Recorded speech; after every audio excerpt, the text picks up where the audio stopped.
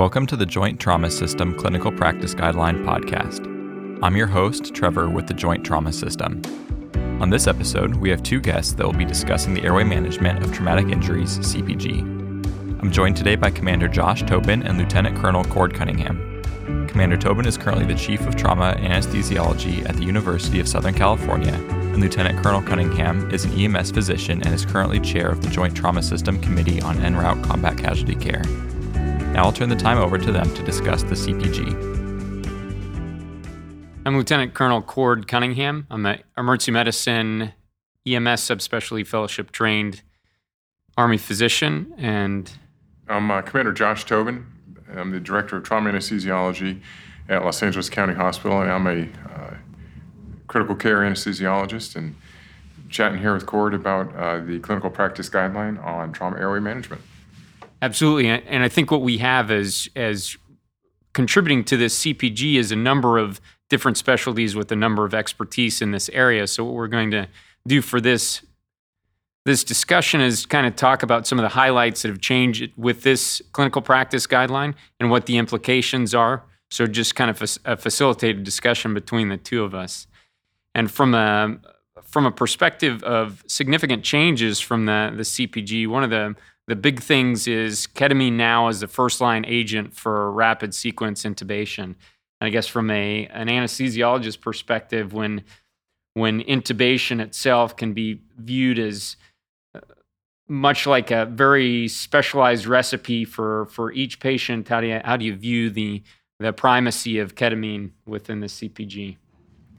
Cord, I use ketamine all the time at work, and I agree. The concept of rapid sequence intubation and rapid sequence induction are very close. In anesthesiology, we don't view it as just getting the breathing tube in the patient. We view it as the beginning of a long process of an anesthetic. And included with that process is the administration of sedation and analgesia, as well as neuromuscular relaxation. And ketamine is an important part of that. Now, there has been some hesitation in the past to use ketamine, feeling that it may not be indicated in head injury.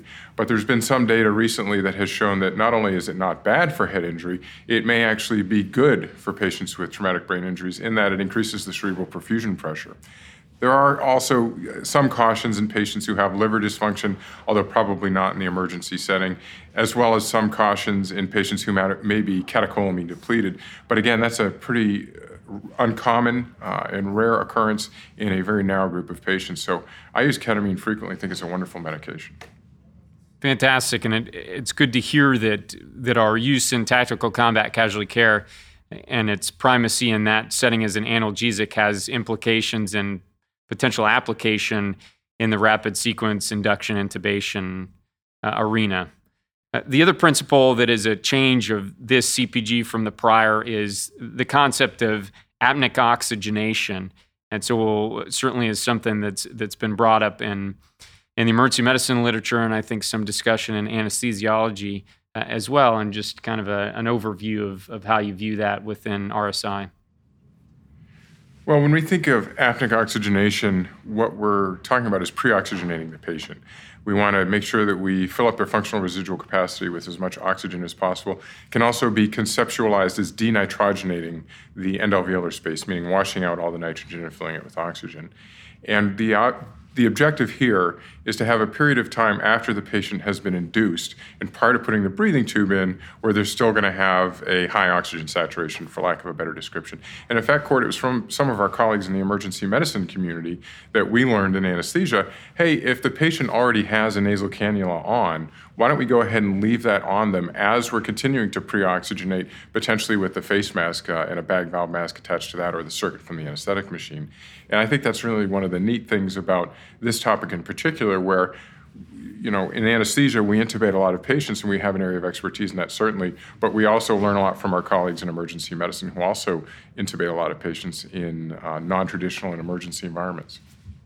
A great point, and it seems like what we're kind of acknowledging there is that there's a distinct difference between ventilation and oxygenation, and we don't necessarily need to aggressively ventilate patients to achieve some of those benefits of oxygenation, as long as we are not entering into that state in kind of a failed ventilatory capacity. So kind of one of the interesting and important distinguishers with that. It might not necessarily work with an extremely acidotic patient as its principal, but definitely from those patients that we presume have somewhat, although traumatic, injuries, but have potentially some normal physiology going into it. Absolutely.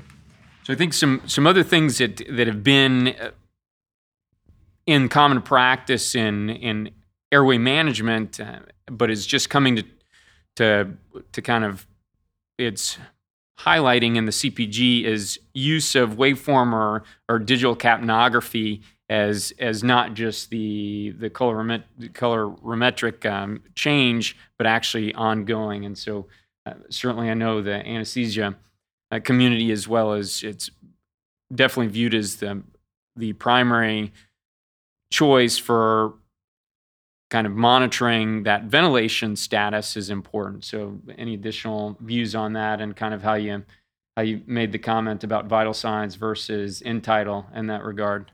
Yeah, absolutely. We were chatting a little bit earlier about how do you tell the resuscitation is going well, and I think one of the markers I use for resuscitation as a surrogate for sort of dead space assessment is the end-tidal CO2. And I agree with you, Cord. You can't tell the breathing tube's in until you have end-tidal CO2. And you can look for mist in the tube. You can listen for bilateral breath sounds. You can do all the things that we've traditionally done to look for the proper placement of the endotracheal tube, but really end-tidal CO2 is the gold standard. And you might say, well, yeah, that's great for you up in the OR with your anesthesia machine and your side stream analyzer. And again, our emergency medicine colleagues have been very aggressive in getting those side stream analyzers down now in the trauma bay, which is, I'm old enough to remember when we didn't have that.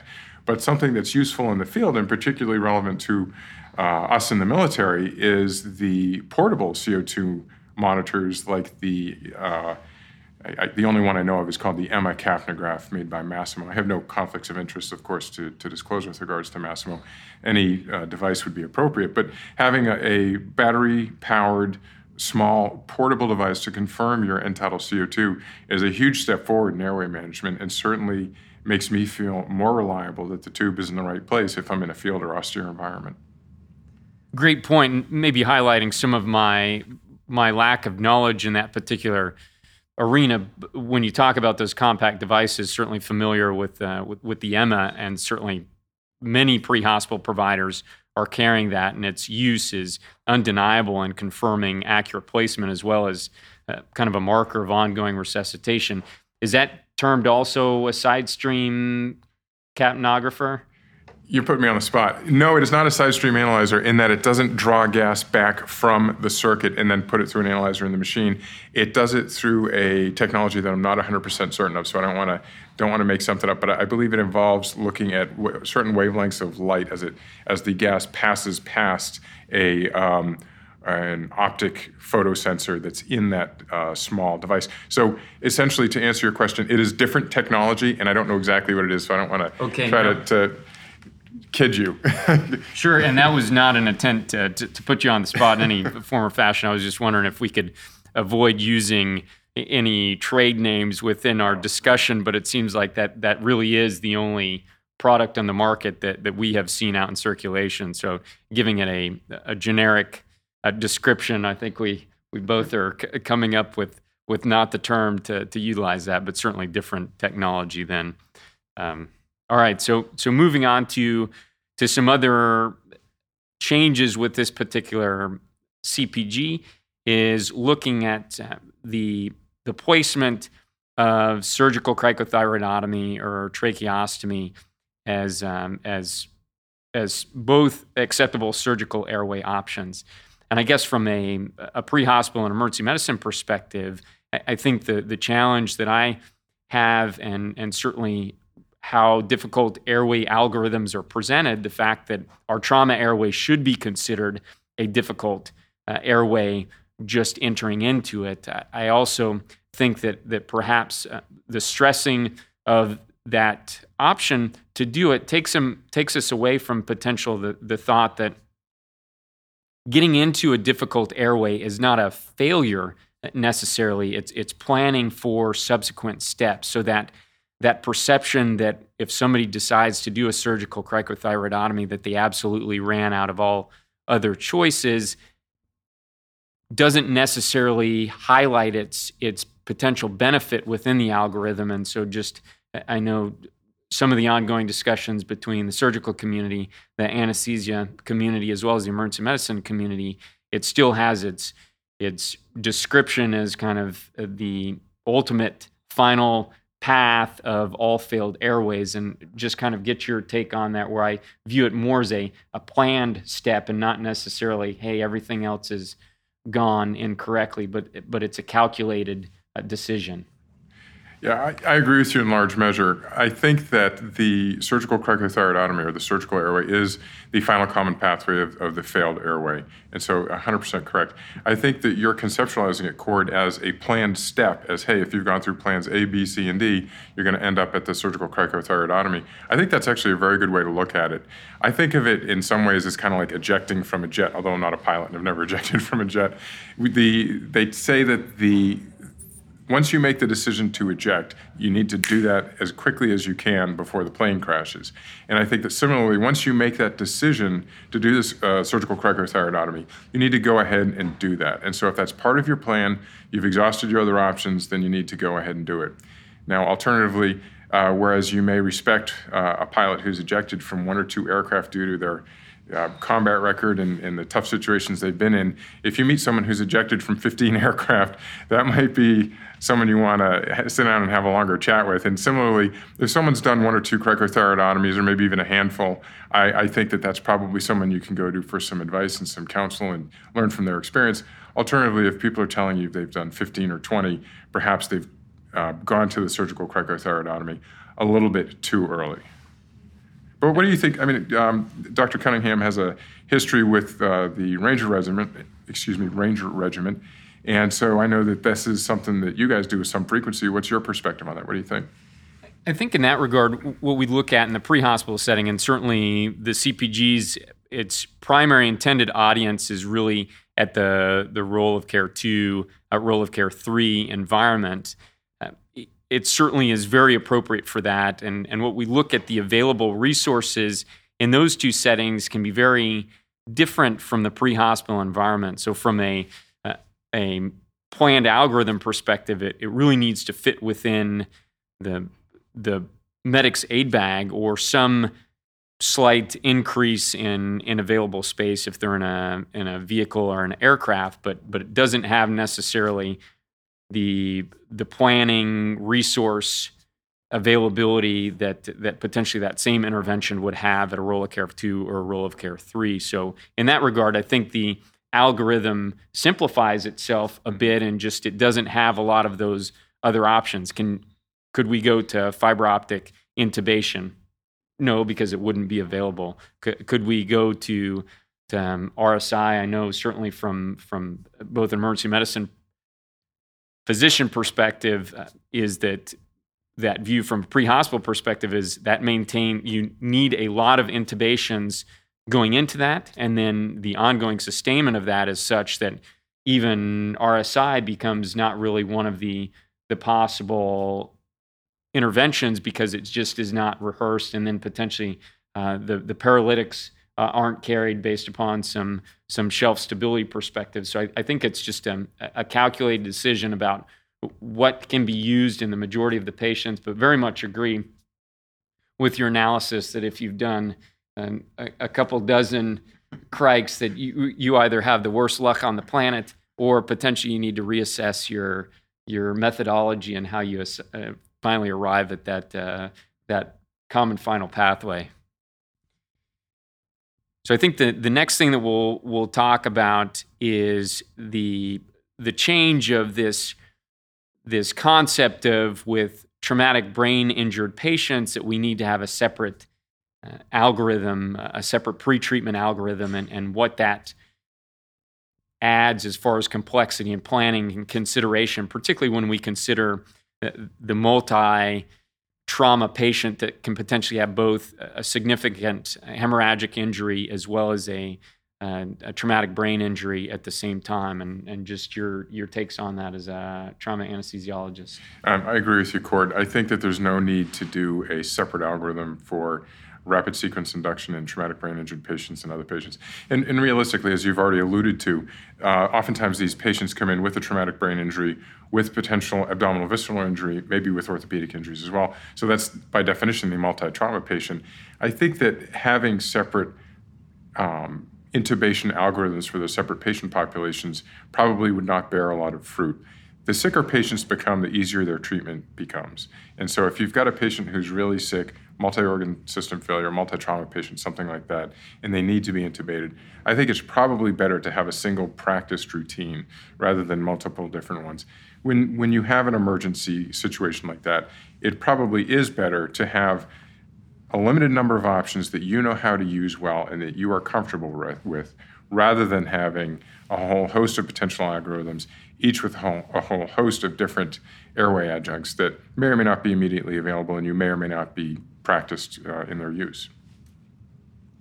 Great point. I think the other part that, in simplification of that, we acknowledge greatly that hypoxia just contributes to the lethal triad. And although we've shown specifically in traumatically brain injured patients that hypoxia causes more of a sequelae and increased morbidity, we should approach all trauma patients and multi-trauma patients with that thought in mind. So avoiding that at all possible cost. But very great points. So I think the next part that we'll talk about is some specific recommendations for the pediatric patients and kind of how we look at both the differences in the neuromuscular blockade agents that we're using, as well as potentially some of the other approaches with induction agents, and just get your take on that differentiation between pediatric and adult trauma patients. Sure. Pediatric patients have distinctly different airways from adult patients. They tend to have a larger head relative to their body size, and so it's important to get the head and neck in a neutral kind of inline configuration prior to intubation. They also tend to have a larger and more floppy epiglottis, so some people try different laryngoscope blades for pediatric patients than adults. Many people like the Miller blade for children. Honestly, I think it probably is not highly relevant. Whatever blade you're comfortable with is the blade that you should go with. And everyone gets a little bit more nervous around a child, and that's okay. Recognize that and train for that, and maybe come up with your own little checklist for pediatric patients or mnemonic devices that can tell you which size endotracheal tube to use, what dose medication to use. Of course, the Braslow tape is also something that's very important and available almost everywhere throughout the military. So I think having some familiarity with some of the anatomical and physiological differences with adults and children is important, and having those tools nearby is also important. The CPG talks about using atropine for pre-dosing in children, and so that's an important consideration as well. And the CPG, if you refer to it, you can read it yourself. But all that I'll say is that you should have some atropine immediately available, and consider the use of atropine in patients less than 5 years old. Succinylcholine is often thought to be contraindicated in children. And now in the anesthesia community, we say if you need succinylcholine to put the airway in, then go ahead and use it. And the reason that people shy away from succinylcholine in children less than 8 is because they may have some sort of undiagnosed myopathic disease, and the succinylcholine could cause a life-threatening hyperkalemia or high potassium level if you use it with them. But if it's a no full-on emergency and you need to get the breathing tube in, we still say to go ahead and use the succinylcholine. The other neuromuscular blockading agents are also appropriate. You can use rocuronium, and your sedative hypnotics for induction are the same, although slightly different dosing for induction using ketamine and/or etomidate. And certainly the discussion about atropine from an emergency medicine perspective and how we use that in practice, it certainly has garnered a great degree of discussion over its utility, and our ultimate deciding upon that in the CPG. I'd just like to get a little more potential discussion about that. Certainly its effect is both as a kind of prevention or treatment of bradycardia as well as an anti-sialagogue. And from your view, from an airway management perspective, I would gather that treatment or prevention of bradycardia is probably the more critical issue to address, but just any further discussion or comment on that. And certainly I know it still has a lot of discussion about, do you need to use it? It seems like it's fallen out of its practice as an anti-salagogue. I think that's probably correct with regard to its use drying up the oropharyngeal secretions. I honestly don't use atropine a lot in my pediatric patient population. In my civilian work, I have a fair number of orthopedic pediatric patients that we intubate. The good news is they're not that hard to intubate. I don't want to jinx it on a podcast, but the really difficult airways that I've seen so far in my career have been adults. So feel somewhat reassured that the airway in the child is something that you certainly can manage and certainly can get the breathing tube into. With regard to neuromuscular relaxants, some of my pediatric anesthesia colleagues don't even use neuromuscular relaxants in their routine cases. Now, I think in an emergency case, I would, and certainly the CPG advises the use of neuromuscular relaxation, so I think that's absolutely appropriate. As far as atropine, though, honestly, Cord, I don't use it every single time, and I wondered what you think. What's your practice? I think my take on the CPGs and the discussion that went on with these is I view the numbers of times that we're actually faced with critically injured pediatric patients in the deployed setting being that it's not a primary mission of military healthcare from a doctrine perspective, although we know that we're going to encounter them and have. I think the decision to use the atropine is we're likely going to be intervening on these patients when they're extremely sick already. So certainly from a practice pattern, some less multi-trauma injured patients in the orthopedic, although I'm sure some of those orthopedic patients have some potentially significant injuries, otherwise they wouldn't be going to surgery.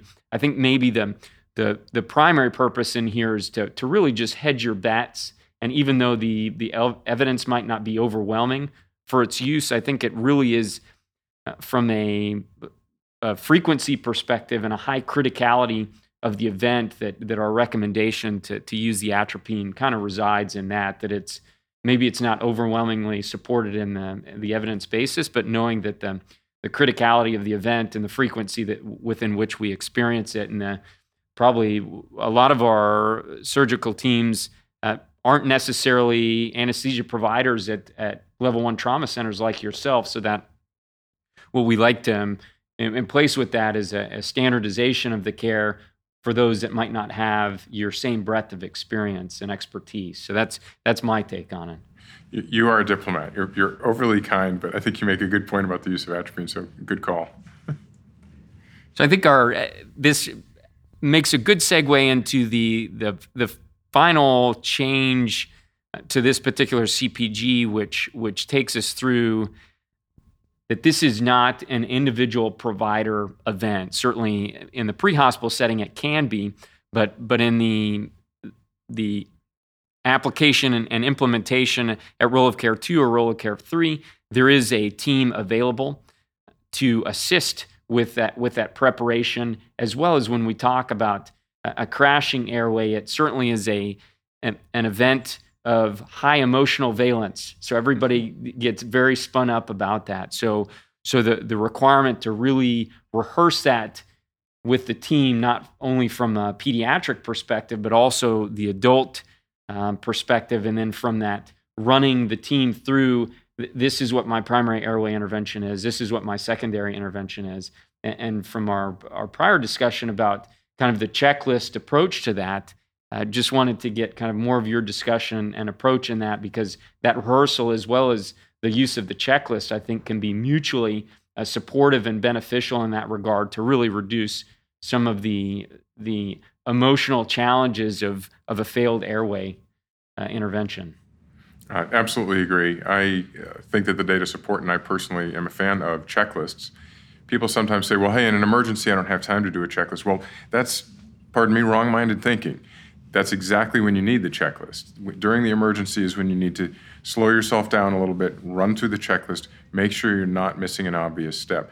None of the things on many of these medical checklists is all that complicated, but putting them in the proper order, doing them correctly every single time is. And a missed airway is a never event. The surgery's over if you can't get the breathing tube in. So that absolutely cannot happen, and you cannot rehearse it enough. And I think checklists are a wonderful format and a wonderful tool for helping to maintain currency, and then also have that sort of familiarity with intubation and with induction when an emergency does hit. Hey man, I've already gone over this checklist 100 times, so this is just time 101 for me. It's not going to be any problem, and I'm going to go ahead and get this breathing tube in without any difficulty. Excuse me.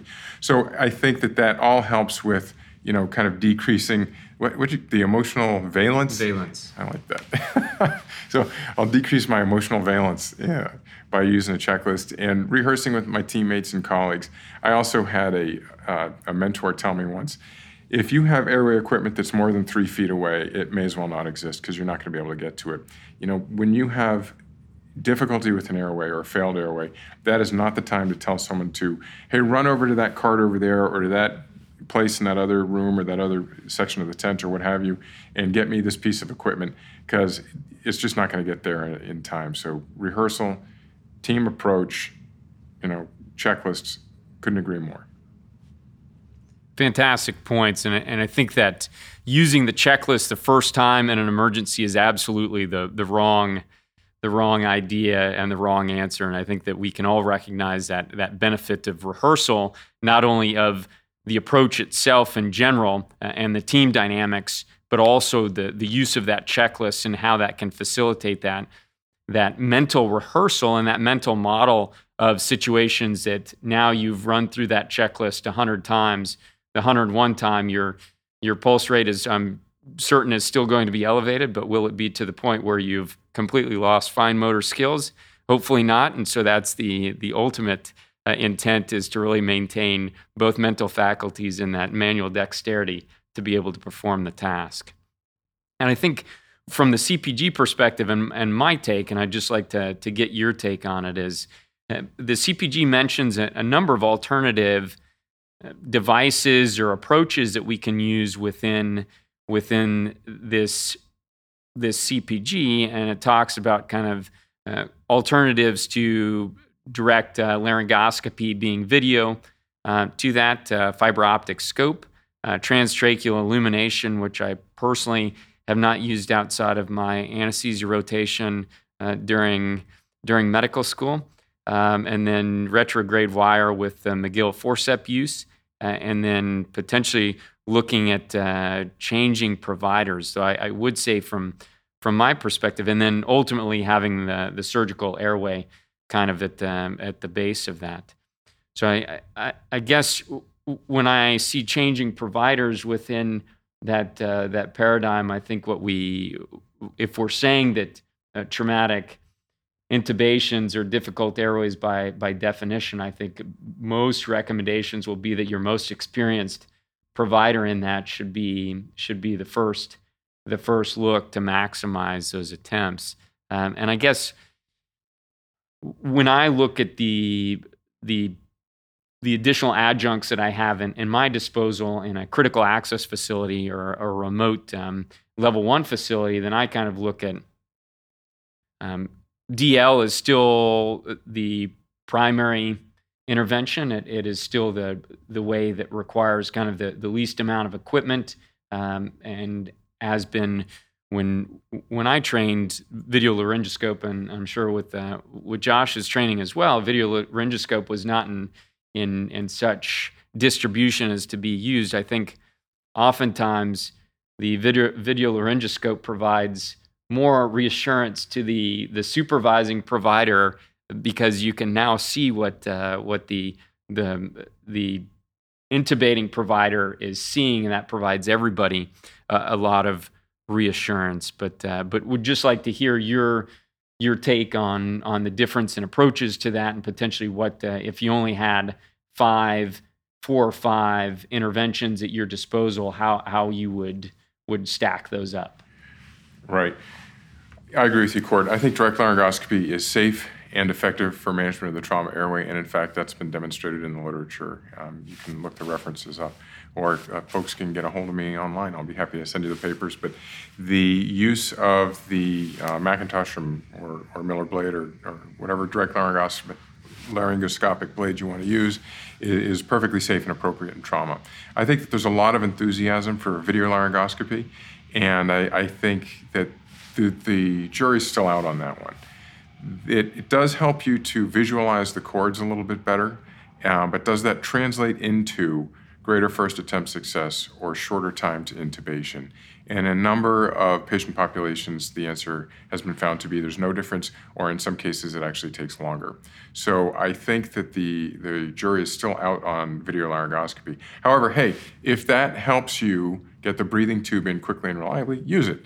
This is an outcome-oriented thing, intubation. Whatever you can do to get the breathing tube in is what you should do. Personally, I use a MAC 4 and a blue bougie, or a gum elastic bougie, or Eshman stylet. It's all the same words for, or different words for the same thing. And in some systems, they actually use that as the stylet for the endotracheal tube, if you will. I know that London's Air Ambulance, even if you have a grade 1, meaning perfect view of the chords, they still put the stylet, the bougie in first, and that's just their common practice. So I think that having a practiced approach, as you mentioned earlier, to intubation and induction is probably the most important thing. As far as the 5 things that I would use, whatever people want to use is up to them. I can tell you I've never done a retrograde intubation, and I've seen a light wand like you maybe a handful of times. So those aren't things that I use commonly. But if you have used those and they are working for you, then go for it. What I would suggest, though, is that you have 1 or 2 things that you know how to use, that you're comfortable with, and that you go with those things. And for me, it's a MAC 4 blade and a blue bougie. If I can't get the breathing tube in with those, I'm putting in an LMA, and I'm just taking a pause. I'm getting my emotional valence reset, and I'm going to maybe reassess to see how I can get this breathing tube in more efficiently. As far as changing providers, I agree with you completely. If you've got a difficult airway, the most experienced provider should be putting the breathing tube in. If, however, they can't, and someone else is there who's equally experienced, then it doesn't hurt to get a second opinion, if you will. So certainly there's no room for an ego where the airway is involved. There's no room for chest thumping. Whoever's going to be most likely to get the breathing tube in probably ought to be the person who's doing it. And of course, in the event that you have a completely failed airway, you go, as we mentioned before, to the final common pathway, which is the surgical airway.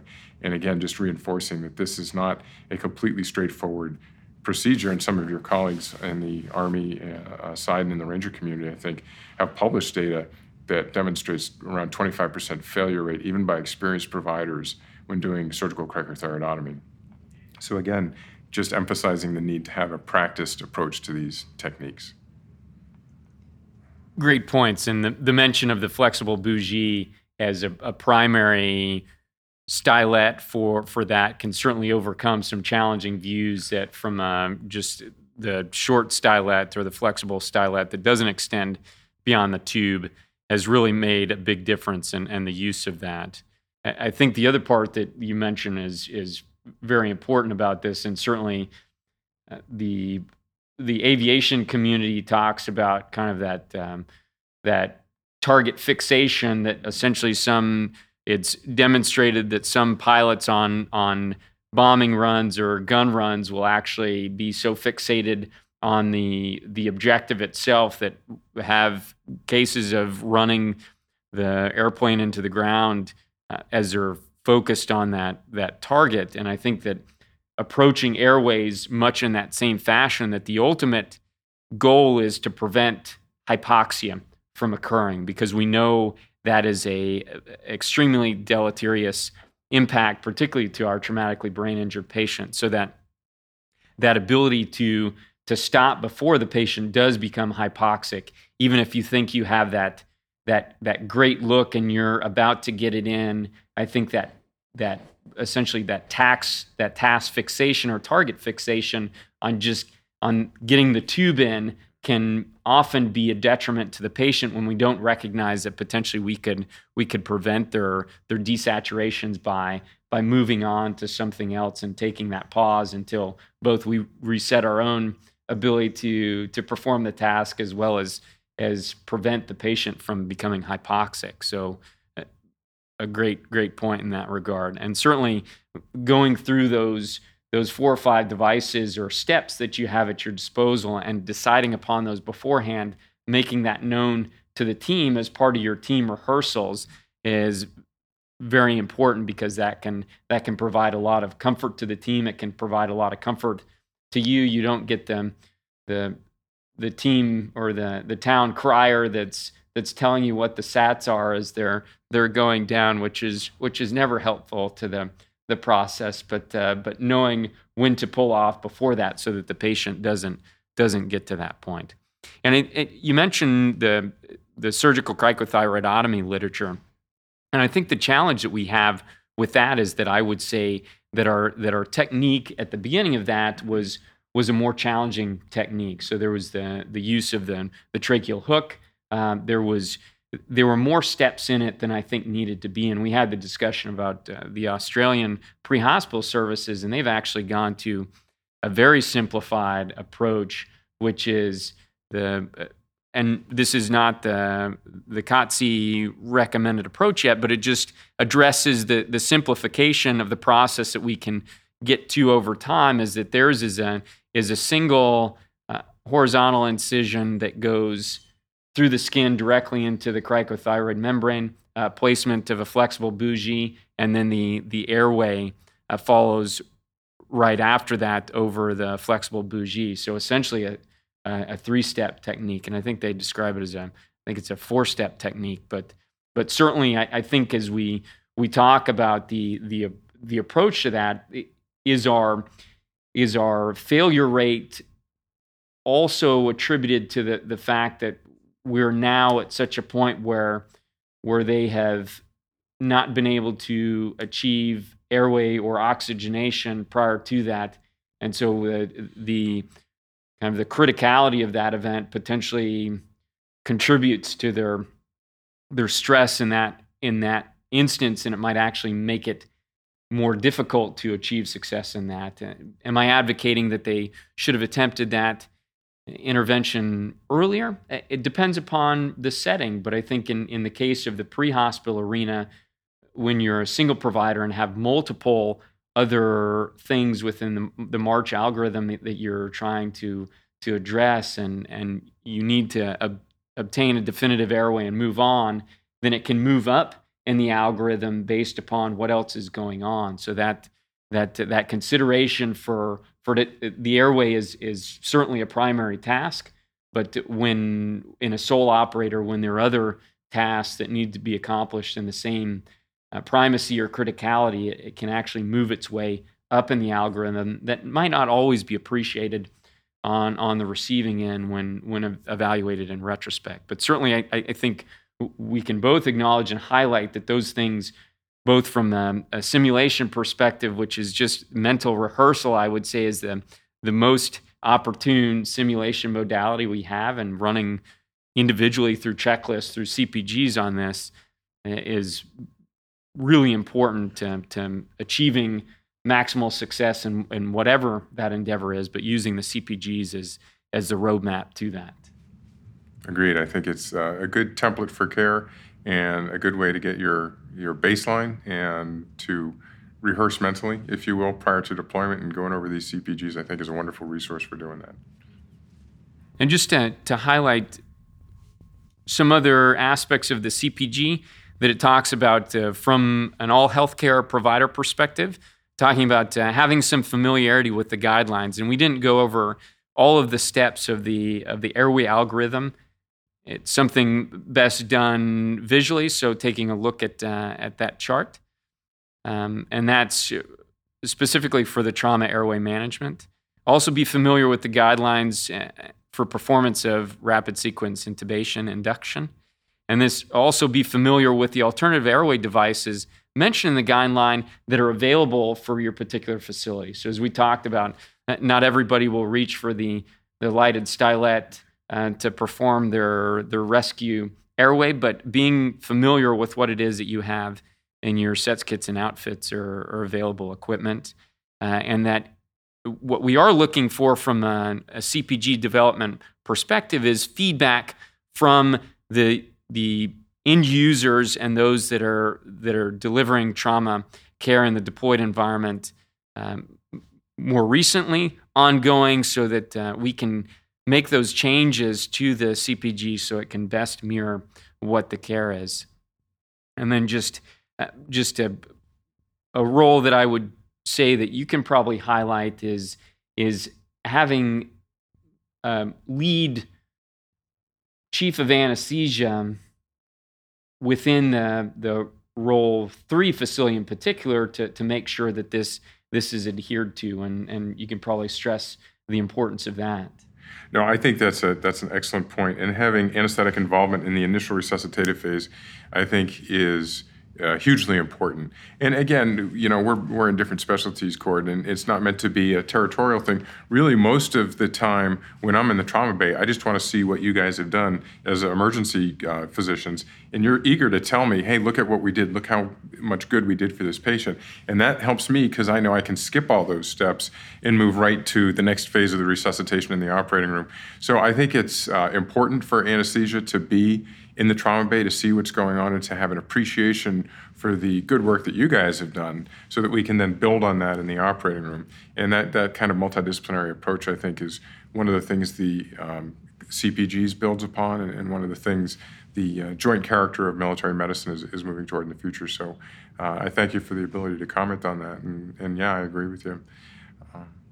And I think that very much highlights the importance of communication between the chief of the emergency services, the chief of anesthesia, as well as the chief of surgery, because this is a shared venture, a joint venture that all 3 focused on the patient, as is the rest of the deployed healthcare system. So making sure that this is absolutely not a turf or a territorial battle. This is joining hands and doing maximal good for the patients that are sacrificing their lives in service of our country. So absolutely.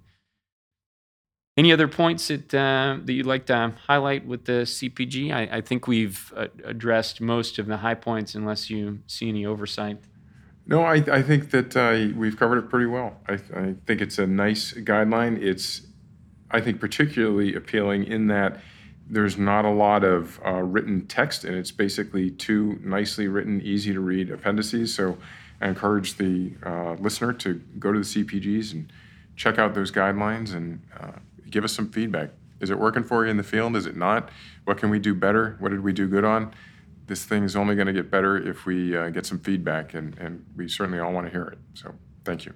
Yeah, absolutely. Great point. And I guess one alibi round that I would have from this that we didn't address specifically with our checklist use, but implied with that is making sure that all the equipment that is used for the induction itself needs to be confirmed beforehand, checked, double-checked on a regular basis, and that I think that is done in our deployed healthcare facilities on a regular basis. Just stressing that importance that the time that you need something shouldn't be the first time that it's pulled out of the box in that regard. So that would be the last point that I think that I would make that we potentially didn't highlight specifically, but addressed in our rehearsal and checklist use. So I think that's it from us. Certainly appreciate you listening, and feel free to provide input to either the Joint Trauma System or us individually.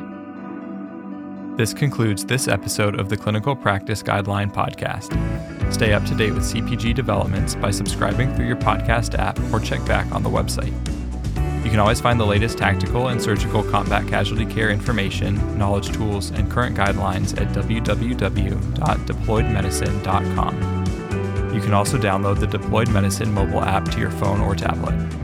With the app, you can access the latest combat casualty care content, JTS clinical practice guidelines, and instructional videos. Our target is to eliminate preventable combat death by providing the right training and right tools to be applied by the right people at the right time.